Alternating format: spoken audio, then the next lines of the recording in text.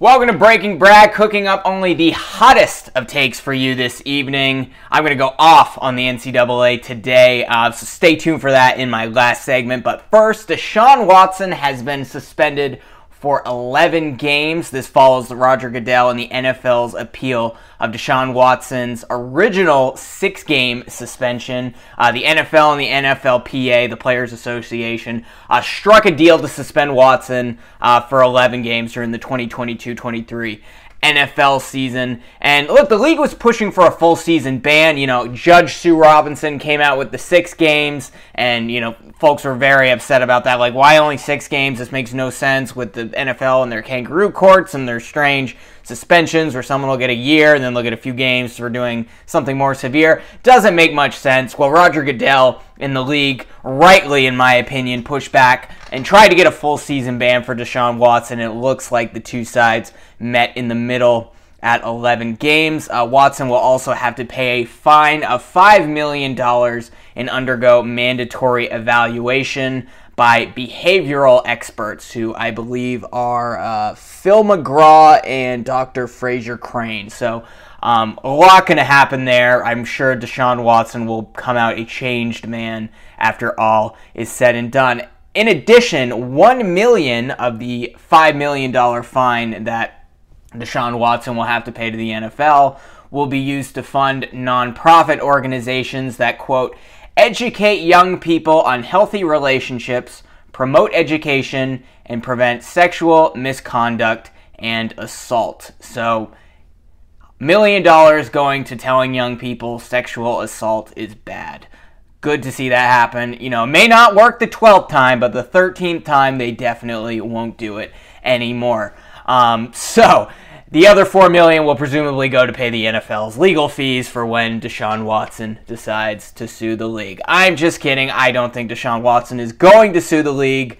If it were a full season ban, I know folks were talking that, hey, maybe this will cause Deshaun Watson to sue the league for not being consistent in their penalties for violating the NFL's conduct policy. But after 11 games, it seems like Deshaun Watson is willing to cut his losses. I do not expect him to sue. He issued a statement after the 11-game decision came out saying, quote, I'm grateful that the disciplinary process has ended and extremely appreciative of the tremendous support I have received throughout my short time with the Browns organization.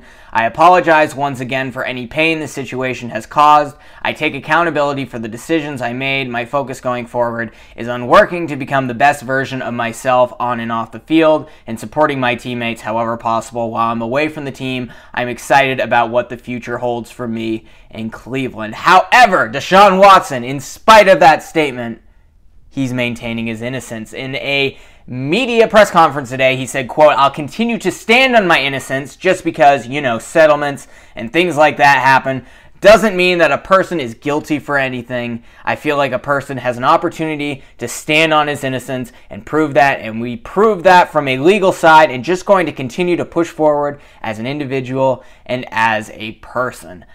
I don't know if Deshaun Watson proved this on a legal side. He just had settlements for 23 of the 24 women that accused him. Maybe it's all made up, but I think 24 women is a pretty massive number. If Deshaun truly believed he was innocent, I think he would raise holy hell a la Tom Brady and actually sue the league.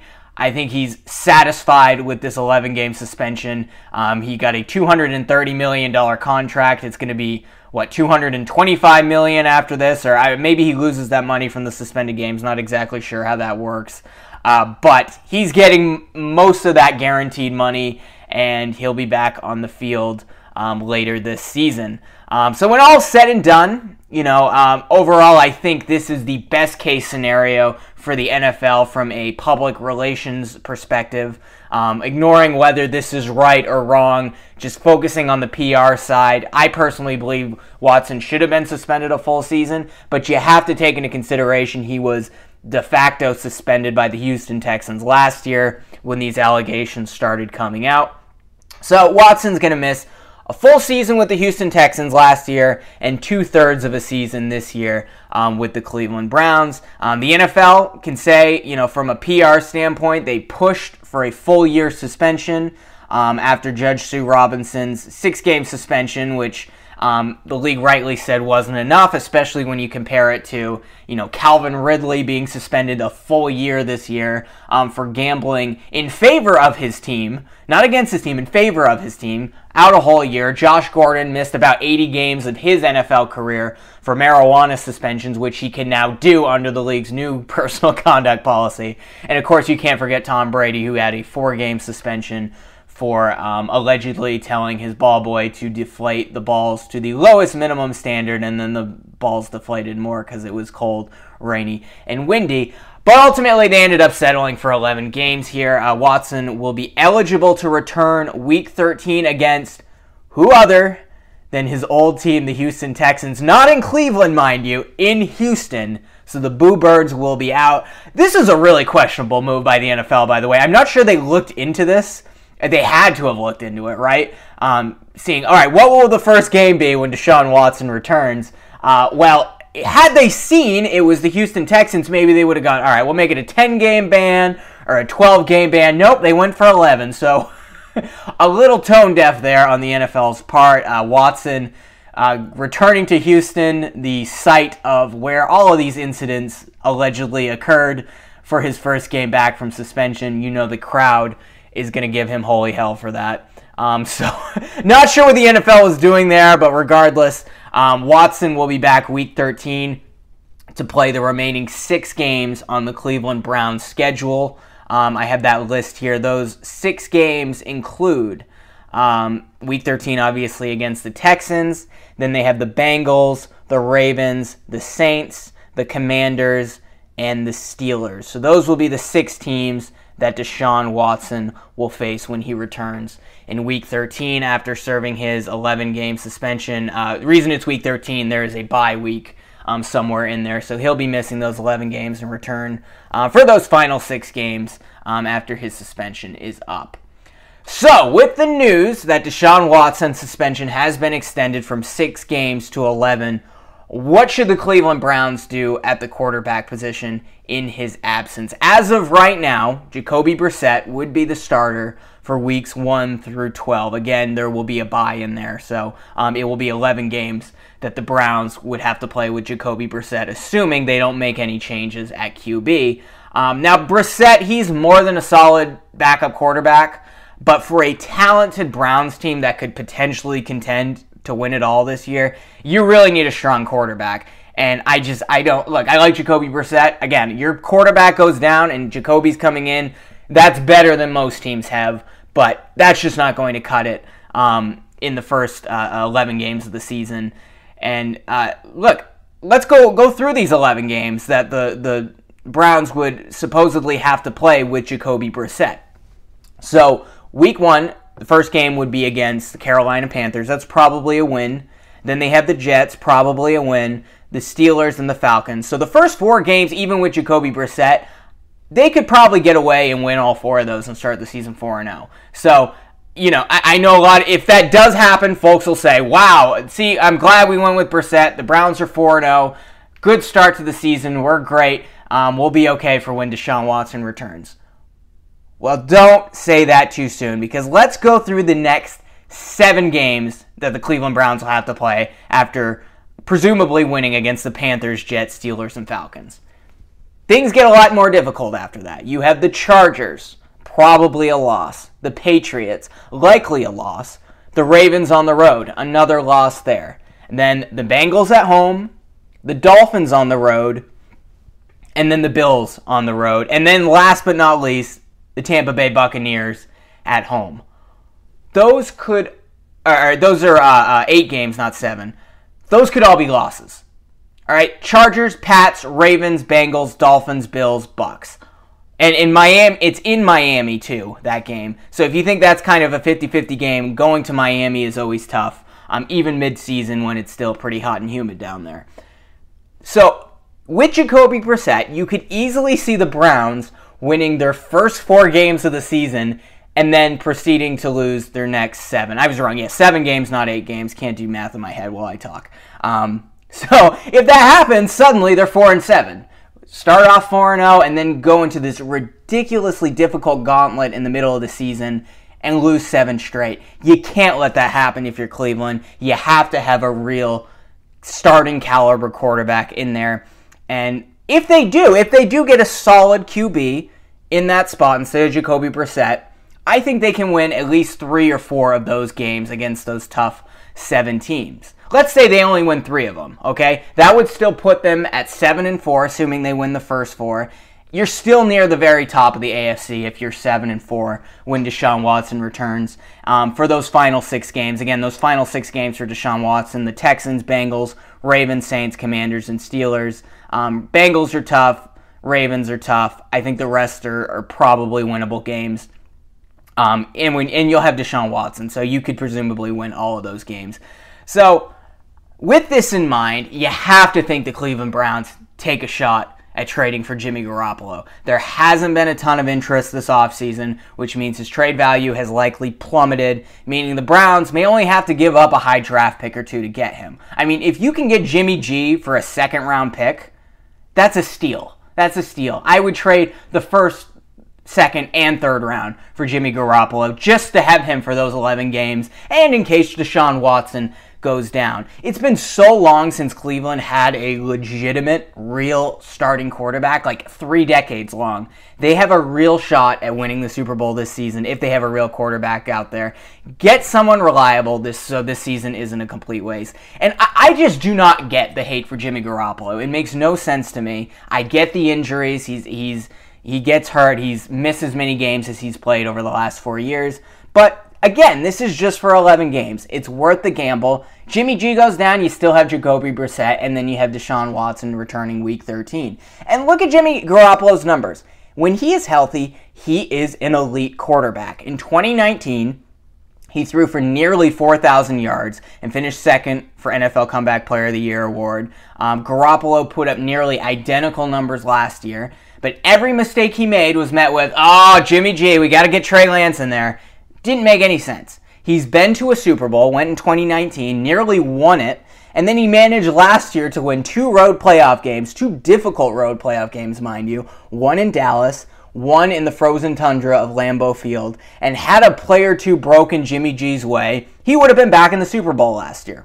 So look, a lot of this comes from Niners fans. They've been spoiled for a lot of years, having Joe Montana, Steve Young. They made it back to the Super Bowl with Kaepernick when he was pretty young.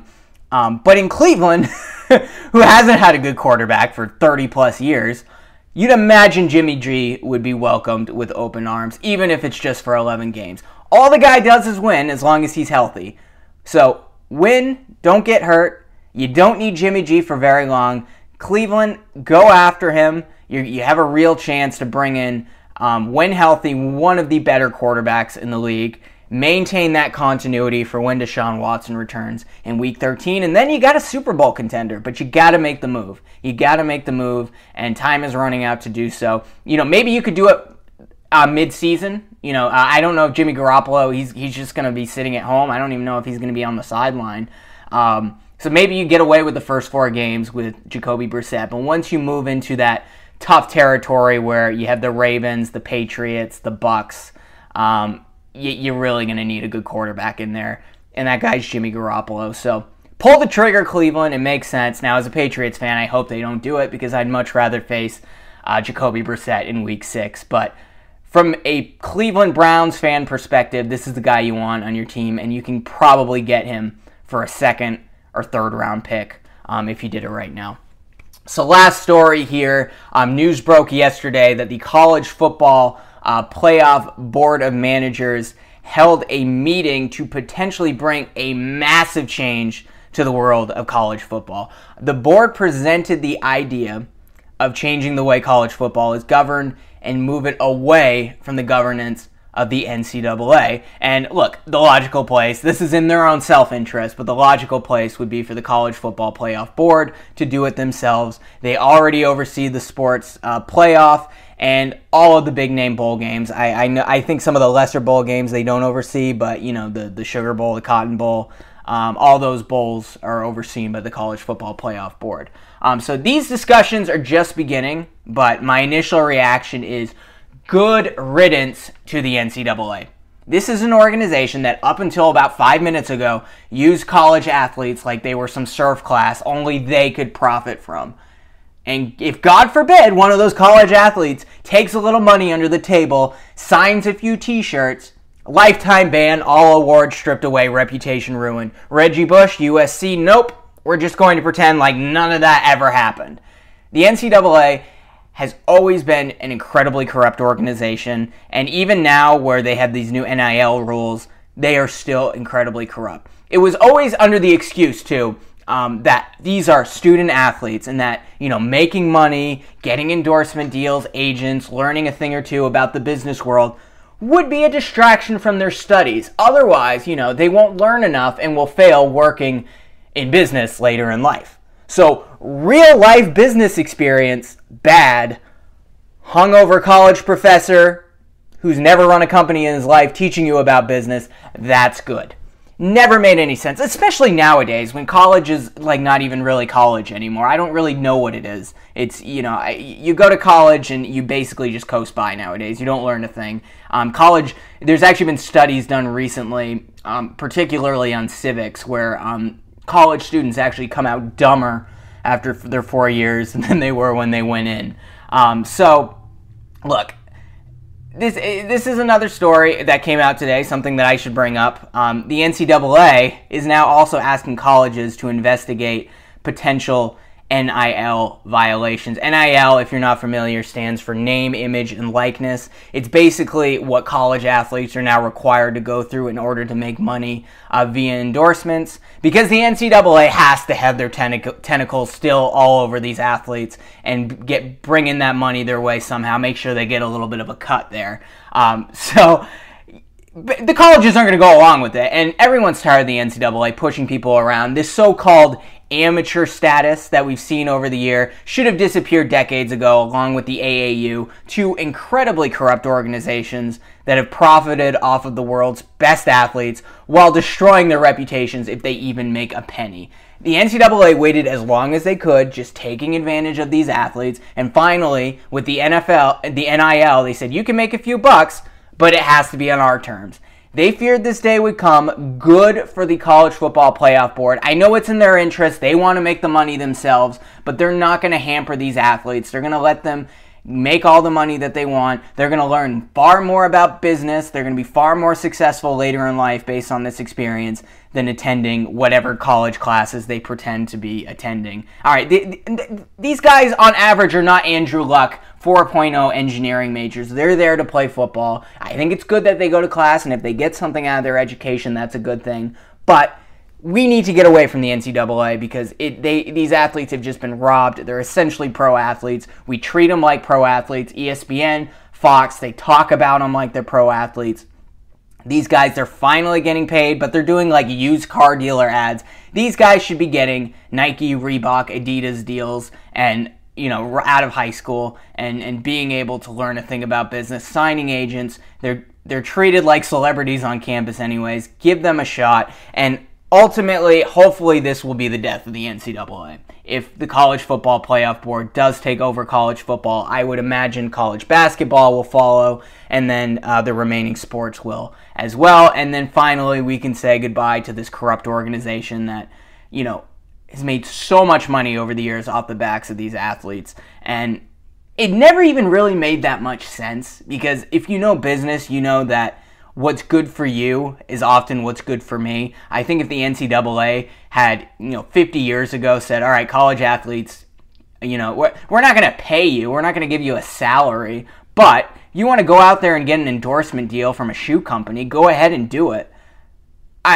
It would have made the NCAA richer, but they had to have their tentacles over everything. They had to feel like they could control these players, control everything about the games that you see, that you watch, that you enjoy so much. It's about time the NCAA goes bye-bye, and hopefully this is the first step in that process. And they punted on the NIL stuff for so many years. A lot of it had to do with EA Sports NCAA football, where they basically took the college athletes and had their face on there, and their likeness and their skills and their overall rating was identical to what they were in real life, but they didn't put their name on it. And finally they were sued. That lawsuit went on for years and years, and then we ended up with the NIL as a result. Just so corrupt that they were able to get away with that for so long. It's good that we're empowering these student athletes to do what they should have been doing for so long. So that's it for this episode of Breaking Brad. Be back next time. Be sure to like and subscribe and hit the notification bell, all that fun stuff. And until next time, this is Breaking Brad.